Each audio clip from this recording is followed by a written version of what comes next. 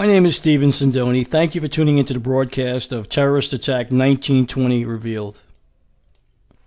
At noon on September 16, 1920, a carriage filled with dynamite exploded at the corner of Wall Street and Broad Street, the heart of America's newly confident financial district.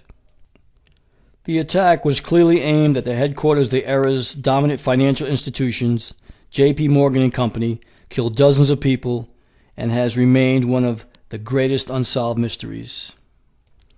The horse and wagon were vaporized. More than 30 people were killed immediately, and over 400 people were wounded in the blast. The bomb claimed mostly messengers, stenographers, clerks, and brokers as its victims. The terrorist attack caused over $2 million in property damages and wrecked most of the interior spaces of the Morgan building. Several of the usual suspects were rounded up: labor agitators, Russians, and men with Italian last names.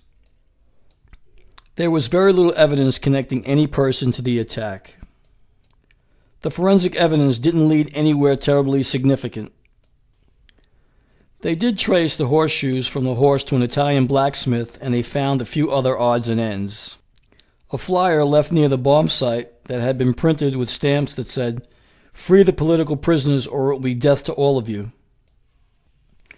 The main subject, not for investigators but for historians, has been a man named Mario Buda.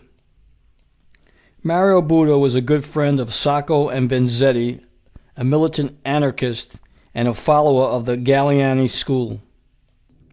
Buda, who was in New York at the time of the bombings, was never questioned or arrested by police. Buda was known to be experienced in the use of dynamite and other explosives. It was also believed that he had constructed several of the largest package bombs for the Gallianists, including a large black powder bomb that killed 9 policemen in Milwaukee, Wisconsin in 1917. The case was investigated for over 3 years. The FBI, led by A. Mitchell Palmer, William J. Flynn, and the very young J. Edgar Hoover, all agreed, based on the small amount of evidence, that it was probably anarchists or some sort of revolutionaries behind the terrorist bombing.